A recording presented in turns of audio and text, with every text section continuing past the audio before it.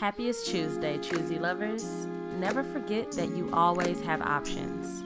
This is episode 576 of Your Morning Message, your weekday dose of perspective and intention. I'm Bree Stories. Let's get into it. Message number 1. We are not required to understand. We don't have to understand everything. We should seek to understand as much as we can, but we shouldn't use our inability to understand as an excuse to judge. Not everything is for us, and that's okay. Let others be free. Let go of what's not meant to make sense to you. Message number 2. Don't say what you wouldn't want repeated.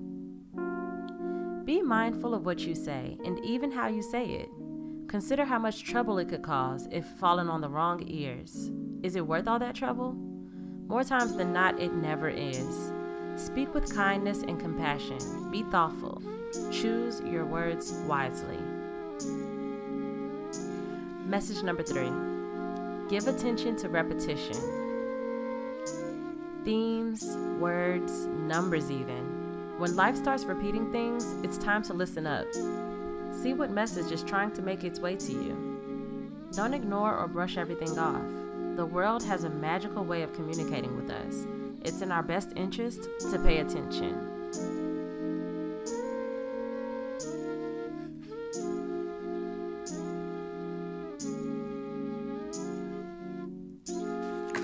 Thank you so much. If you enjoyed this episode, send it via text to someone you care about. I'm sure they'll love it as much as you do. And I love you for it. Let's meet back here tomorrow. Peace.